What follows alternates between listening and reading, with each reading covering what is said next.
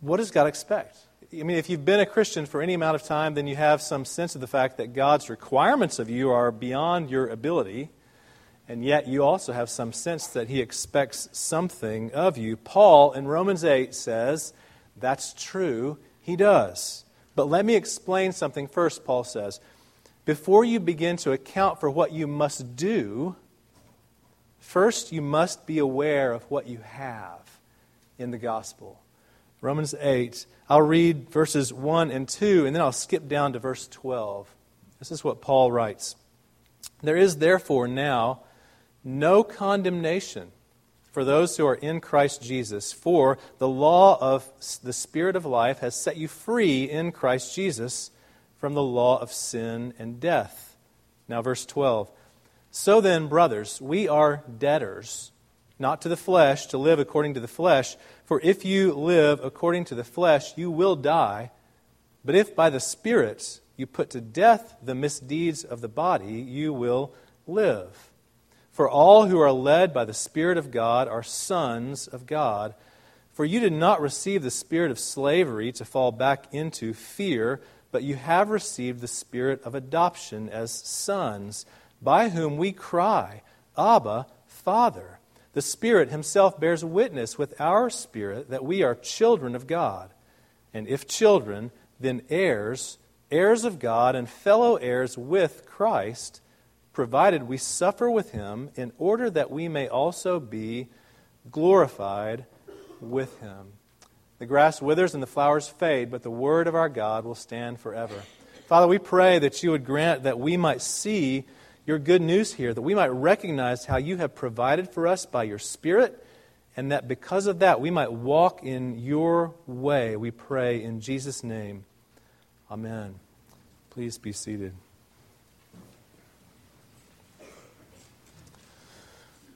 In 1994, I became an RUF intern.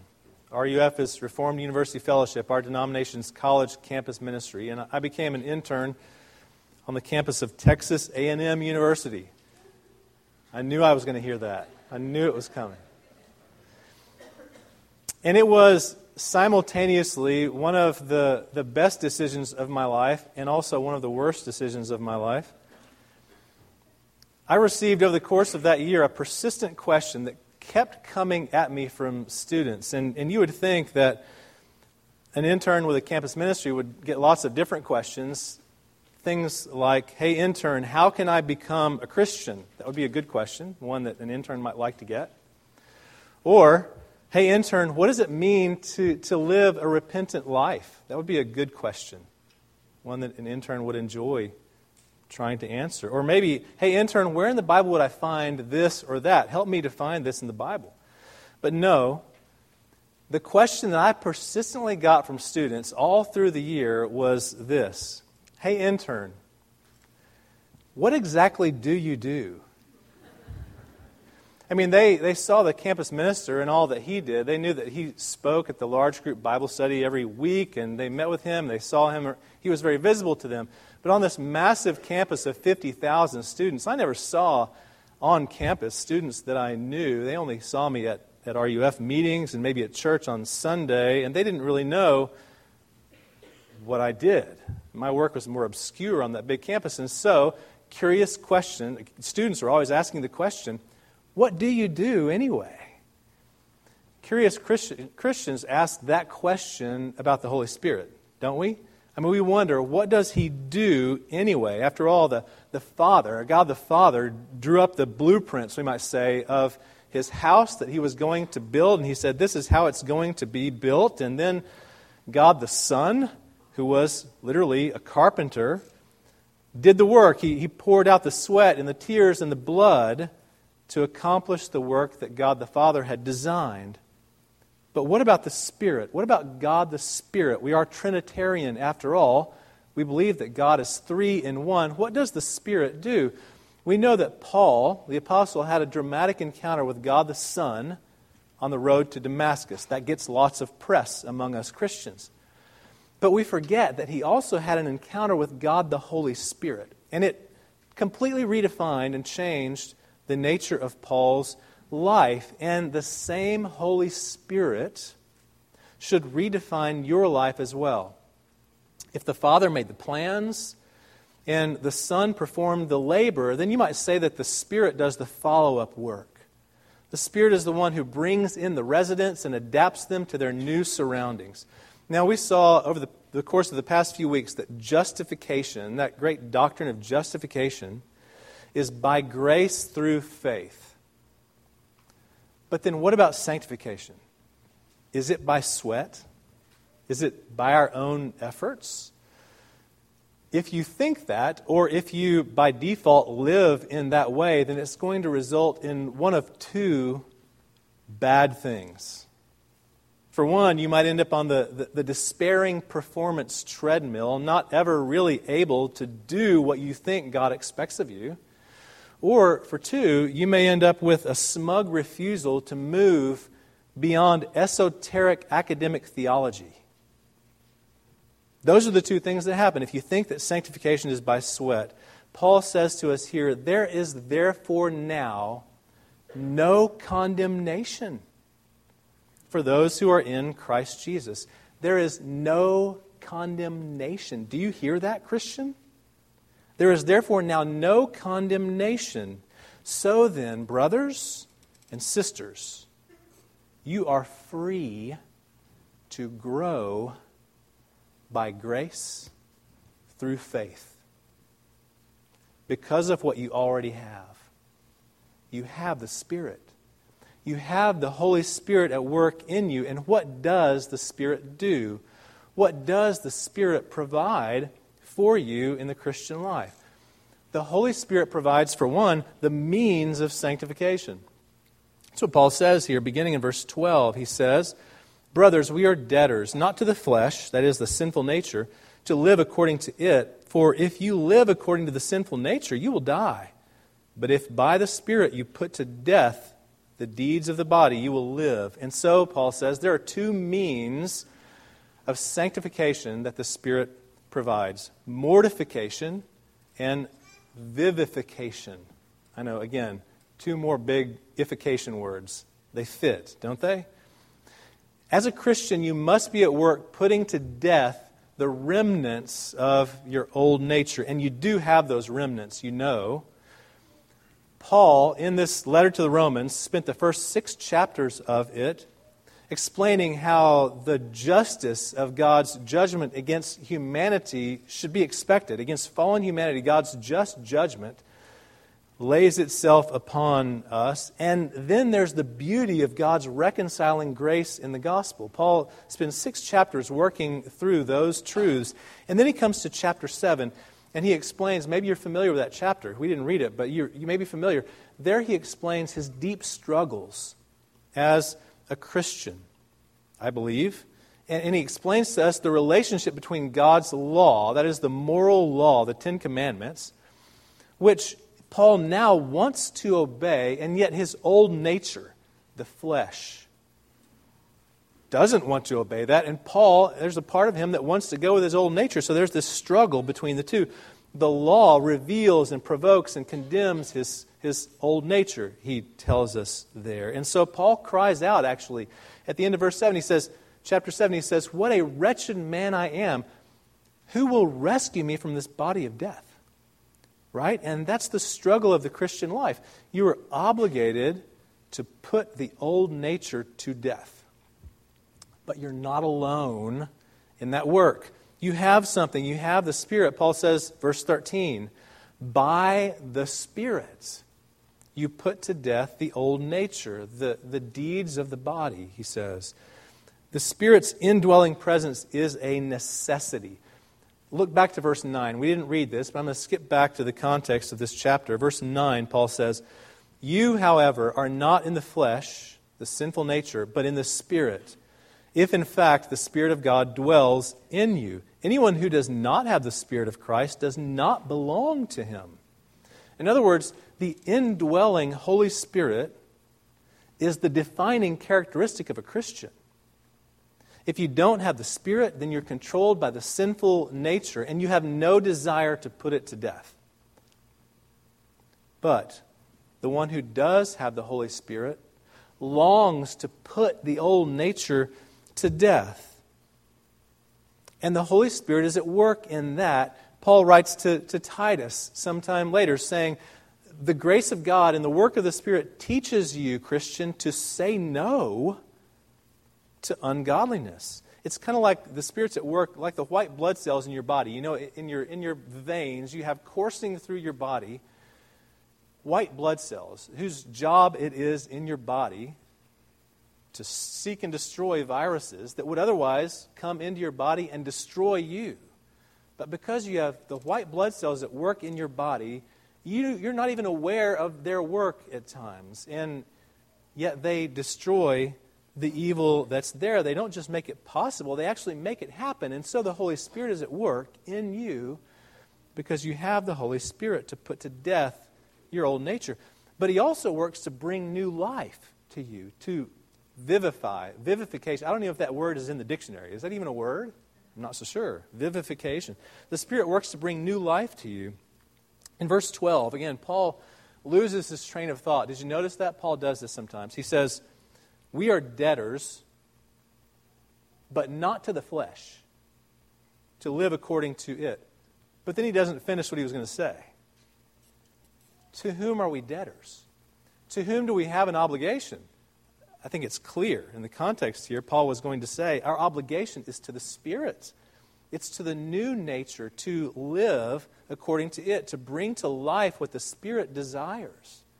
And we know from Paul's letter, again, in the context of this letter to the Romans, that there's a mindset to this, a mindset. Again, back into the chapter, verse 5 and following, Paul writes, those who live according to the flesh, that is the old nature, set their minds on the things of the flesh. But those who live according to the Spirit set their minds on the things of the Spirit. To set the mind on the flesh is death, but to set the mind on the Spirit is life and peace. So, on what do you set your mind? Now, I want to be careful here so that you understand. This is not the power of positive thinking. This is not salvation through mental discipline. Paul is not about that. It is not a matter of simply training yourself by discipline to think only constructive and happy thoughts, and therefore then life will now be happy. That is a lie. And that is not what Paul is saying here. He is not suggesting that even remotely. He's simply saying, I think, that our engagement with the Holy Spirit is an active one. It's not a passive one. You don't just sit back in sanctification and let the Spirit do the work, although the Spirit does the work by grace. Paul says you actively engage in this work of grace that God is doing in you. You must do something. What? What must you do? Now, as legalistic-minded fallen creatures, what we want is a check-box list of things to do. We want God to give us the 10 Commandments again. We'll say, well, just do those things, and then you'll be fine. But we know elsewhere in Scripture that's not what the gospel is, don't we? What must you do? The answer is simple. You must put yourself into the path of grace. God has given us what we call the means of grace. That's a term that we use in our church. Many churches use that term. It's a biblical term. God has given us the means of grace, and you must put yourself in the path of grace. In other words, when you pray or read Scripture, the Holy Spirit is at work to align your mind with Him. Or when you sing the gospel here in worship, the Holy Spirit is at work to direct the thoughts of your heart, your mind, to His desires. When you participate in a baptism here, whether you're the family with the baptism or you're observing and participating in that way, the Holy Spirit is at work drawing you through your baptism years ago to follow after Him. When you come to the table, as we have this morning, when you come to the Lord's table, to the communion table, the Holy Spirit meets you there. Jesus is present, not in flesh and blood. He's present by the Spirit. And He meets you here to fill you again, to give you strength, and to grant you greater faith as He works in you through this simple means of grace. In other words, you can think of it this way. You are what you eat. You are what you spend time with. You become like what you engage with. That's just true. I mean, we recognize that in life for better and for worse. You know, we live in this world that's filled with virtual realities. And that's kind of interesting and fun and fascinating in so many ways, but it's such a trap. So many get so engaged in some digital world that they enter into that and they become that. Their actual life begins to reflect much of that. And that also is a lie. Paul says also here in this chapter that the mind set on the flesh is hostile to God. It does not submit to God's law. Indeed, it can't. It's not able. But the truth of the gospel enlivens you. It gives you life. It takes time. Granted, it takes time. It's a process. But the Lord, through the means of grace, works life by His Holy Spirit in you as you put yourself in the path of grace. I had a friend in seminary in St. Louis, Missouri, whose daughter was taking violin lessons.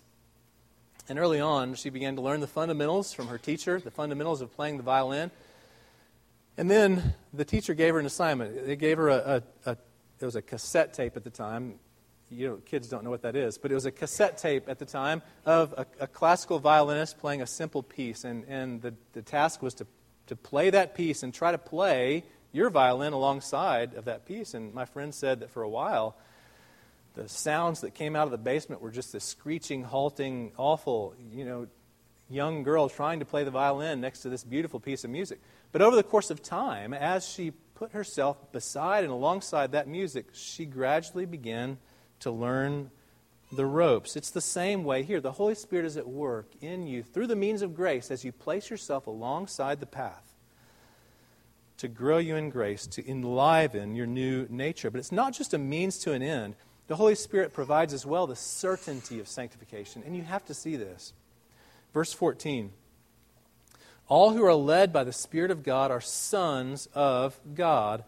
For you did not receive a spirit of slavery to fall back into fear, but you received the spirit of adoption as sons, by whom we cry, Abba, Father. And here is the certainty of sanctification. Sonship. God has adopted you as His own. It should motivate you to godliness, to be a son or a daughter of God. After all, why would you want to follow this path? I mean, there are so many self-indulgent opportunities out there in this world, and that are born naturally out of your own flesh and your own fallen nature. Why would you want to struggle in this way to follow this path? Only the nature of your relationship with God can motivate you to do this, because God doesn't categorize you by number. He calls you by name. If the Holy Spirit's at work in you, it means that God has adopted you to be His child.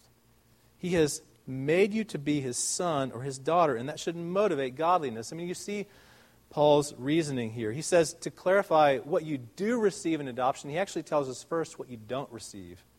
What does he say? Verse 15, you did not receive a spirit of slavery to fall back into fear. You did not receive that. God did not give that to you. This spirit of fear, I think, is a fear of performance. A fear of obeying God just right so that then He'll accept you.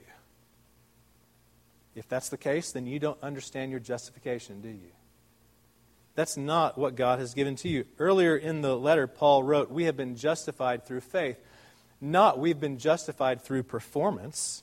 God has accepted you through faith in Christ's performance. And in adoption, you are now free from the performance trap. Now, right here, it is crucial. It is so crucial that you understand the relationship between justification on the one hand and sanctification on the other. It is so important that you recognize the relationship here. Sanctification stands on top of justification. Justification comes before sanctification. Always. Now, justification is that act of God's free grace. It's that great exchange, remember, where God has taken the credit for your sin and placed it upon Jesus, and He's taken the credit for Jesus' righteousness and placed it upon you. And sanctification is a work of God's grace. It's a process of the Spirit where you're growing into that grace of justification. The Westminster Confession, the larger catechism of that theological document that our denomination embraces as a statement of our theology, the Westminster Larger Catechism is a series of long questions and answers that are an instrument for learning theology. And back in the day, people used to memorize this thing, and it's kind of long to memorize. But it asks a question in there, what's the difference between justification and sanctification? How do they differ?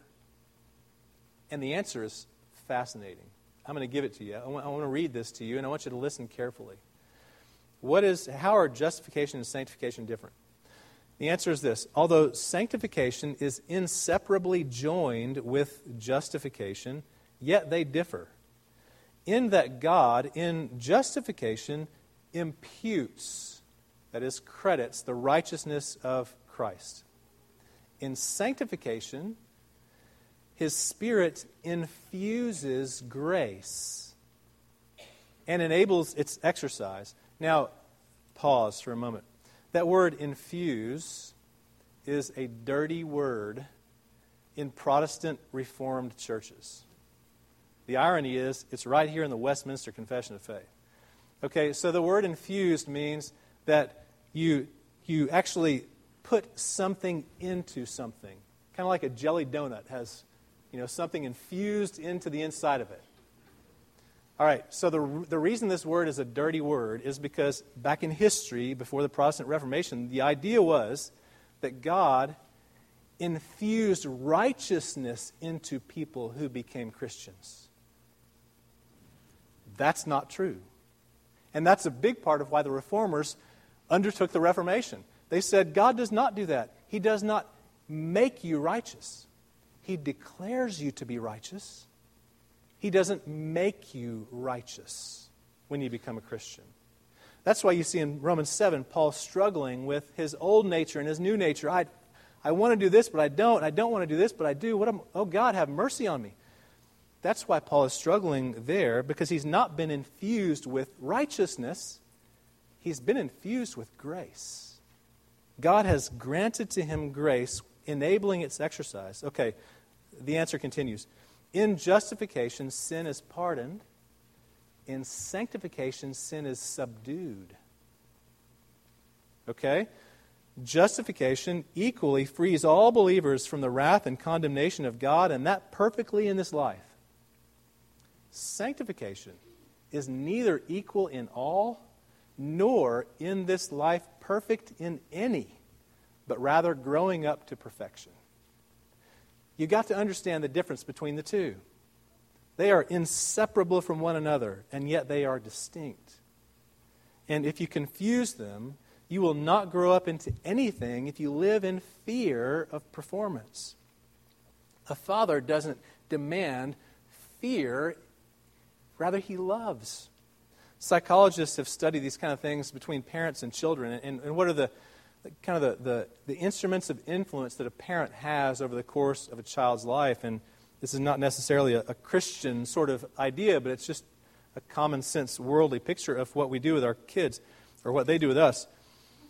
In the early years, as a child, as an infant and a toddler, the main influence that a parent has is physical. A baby needs mom or dad to feed him or her, and if a toddler gets out of line, you can physically take them and put them back into line. So early on, it's physical.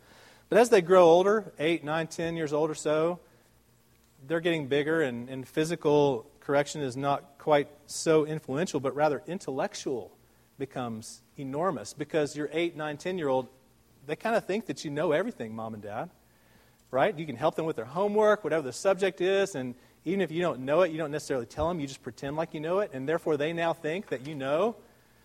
They think that you know everything, right? But by the time they become a teenager, I don't know, 14, 15, I don't have those yet, so I'm not quite sure when it's going to happen. Maybe it's beginning to happen. But they begin to realize, now, Mom and Dad, they don't quite know everything, but they do have the checkbook, right? And so money becomes influential, and you got to buy them the coolest clothes and maybe a cell phone or an iPad or a car or something big like that. At some point along the way, I don't know what you do in your family, but your child expects some monetary influence. By the time they get to be 19 years old, they're off to college, and now they realize that you don't actually know anything, but you do still have the money. Somebody's got to pay the tuition, and so they keep coming back. And then by the time they're 22, 23, they have a job. I don't know, 25, 26 maybe that is. They have a job. And now they've got their own kind of income. They're too big to do physical, whatever, correction. They don't need your money. They know everything now. What do you do, Mom and Dad? You love them.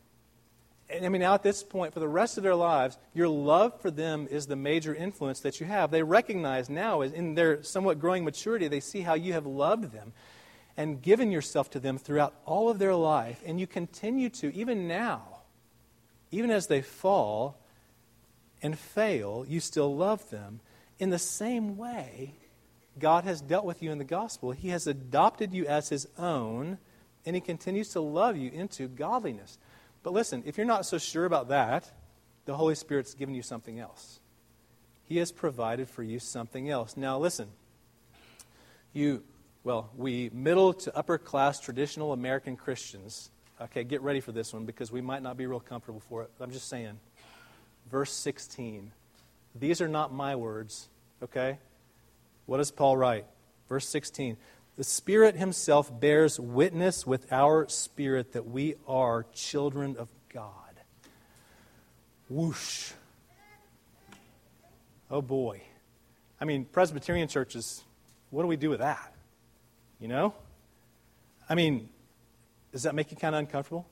The Spirit Himself bears witness with your spirit that you are a child of God. Does that feel a little too charismatic for you or something? I mean, what do you do with that?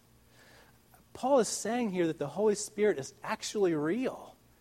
He's not some figment of your imagination. He's not some esoteric academic theological idea out there somewhere. He actually is involved in your life. He is here, and He is a part of your life, enormously so. Now, some say that you can't be sure of your redemption until, the end of your life, because God doesn't want you to be sure. He wants to kind of not let you take Him for granted and let you hang, and so that you'll obey Him and do good stuff until the end. That's a lie. Paul does not know that so-called good news here. Paul says that the Holy Spirit actually bears witness that you belong to God. Verse 16, some say, I think they're right, is somewhat of an explanatory note to verse 15 before it. By the Spirit of sonship we cry, Abba, Father. You know that term, Abba, Father, it's a term of intimacy of a child with their father. And it seems, I think, here that the Spirit's witness is at least somewhat in the way that we say that. We cry. We cry out. That word is a word that indicates some intense distress, to cry out.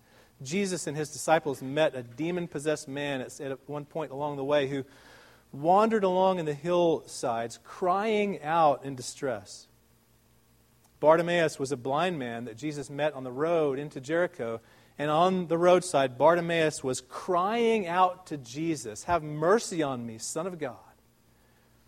And when Jesus hung on the cross, he too cried out in anguish to his Father. And even here in Romans 7, chapter before, Paul cried out, "What a wretched man I am! Who will save me? Father, save me from this body of death. Father, rescue me." If the Holy Spirit's at work, that's your cry too. Because the Spirit is bearing witness with your spirit. He is in you, causing you to cry out, "Oh God, have mercy on me." Are you weary from the struggle? I mean, have you fallen again to the same temptation again and again and again? It's so frustrating. Oh, God, have mercy. Why do I do this? I do what I don't want to do, and I don't do what I know I ought to do. Oh, God, have mercy on me. The Spirit bears witness with your spirit that you belong to God. And it can only lead to one place, because the Holy Spirit provides as well the hope of sanctification. Verse 17. And if we are children, then we are heirs, heirs of God and fellow heirs with Christ, provided that we suffer with Him in order that we may also be glorified with Him. Given the means and the certainty of sanctification, you now have two things to hope for: growth and God and glory. Growth and glory God grants to you here. Your adoption as a son or a daughter means that you now are an heir. That is, you stand to inherit something from God. And what does one do who has an heir?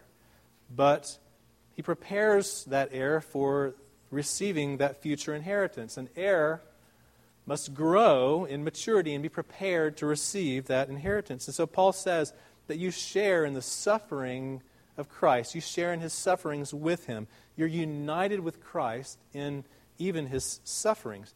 Again, we have to take the whole letter of Romans in context here. And in Romans 5, Paul explains a bit more of this. In Romans 5, verse 3, he says, "We rejoice in suffering, knowing that suffering produces endurance, endurance produces character, and character produces hope."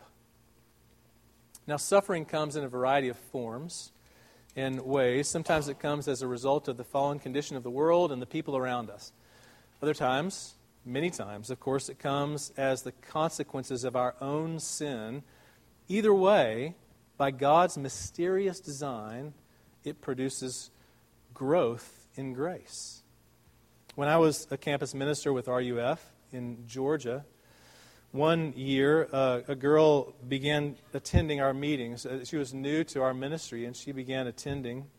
And I learned eventually that she was on the rebound from some very bad and destructive relationships, from a difficult, troubled beginning in college. She had grown up in a Christian home where she had heard the gospel, but once she was in college, she got involved with these various destructive relationships that did great harm to her and to others. And now at this point, she was repentant of that. She wanted to leave that behind, and she had found RUF, and she was struggling with the consequences of these relationships, the harsh attacks that now she faced, and the name-calling and the refusal of some to forgive her for her own part in these things. And she wanted a deeper understanding of the mercy of God, and she came to RUF to see if she could find that. And she began to hear it gradually in our Bible studies, and eventually she began to date again. She began to date a young man who was leading music for our ministry on Wednesday nights. And over the course of the next 2 years, I got to watch as she grew in her understanding of God's mercy to her, of His love for her, even in the suffering that she had endured. And finally, after 2 years, I had the great privilege of officiating her wedding to this young man. And as we stood there at the front of this big sanctuary in this church in Georgia, she standing there dressed in the pristine white of the bride of Christ. It's a beautiful picture. She now vowing her faithfulness to her groom. She understood, maybe more clearly than most, that their vowing of faithfulness to each other was to be simply a dim reflection of God's faithfulness to them in His covenant, to His children, those whom He's adopted. Oh, she would never choose at that point to endure the suffering she had again. She would never willfully cause her Savior such grief or herself such pain. And yet, oddly, she knew that through that suffering, the Holy Spirit had grown her into a maturity that she could not have imagined before. What suffering are you enduring? What suffering do you look back on in your life and recognize, I would never choose that again? But somehow, mysteriously, the Holy Spirit has been at work causing me to grow even through that. And as you grow, you see also your hope for glory. For glory. Paul says if we're His children, then we're His heirs, provided that we suffer with Christ in order that we may also be glorified with Him.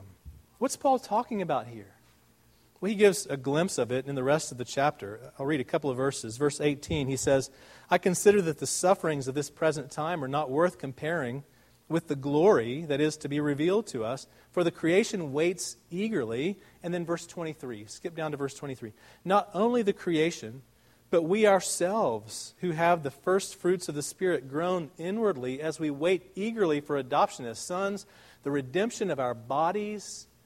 For in this hope we were saved. Now, glorification is something that we're going to look more closely at in the next couple of weeks, and we'll see that it is many things. But here in Romans 8, Paul, I think, wants us to see at least that glorification is not less than physical. It's not less than physical. The glory to be revealed, the redemption of our bodies. In this hope, we were saved. Now, the gospel is bigger than just you and me. Salvation is bigger than just a one-person transaction with God. It's much bigger than that. God is after something enormous. It is the coming of the very kingdom of God to make all things right. The end, listen, the end is not about cherubs with harps floating on clouds in some nebulous virtual existence somewhere. That's not heaven. That's not what Paul is calling us to see here. Rather, it's the restoration of all things. I love how Paul ties together these things so tightly. Justification is tied to sanctification, is tied to glorification.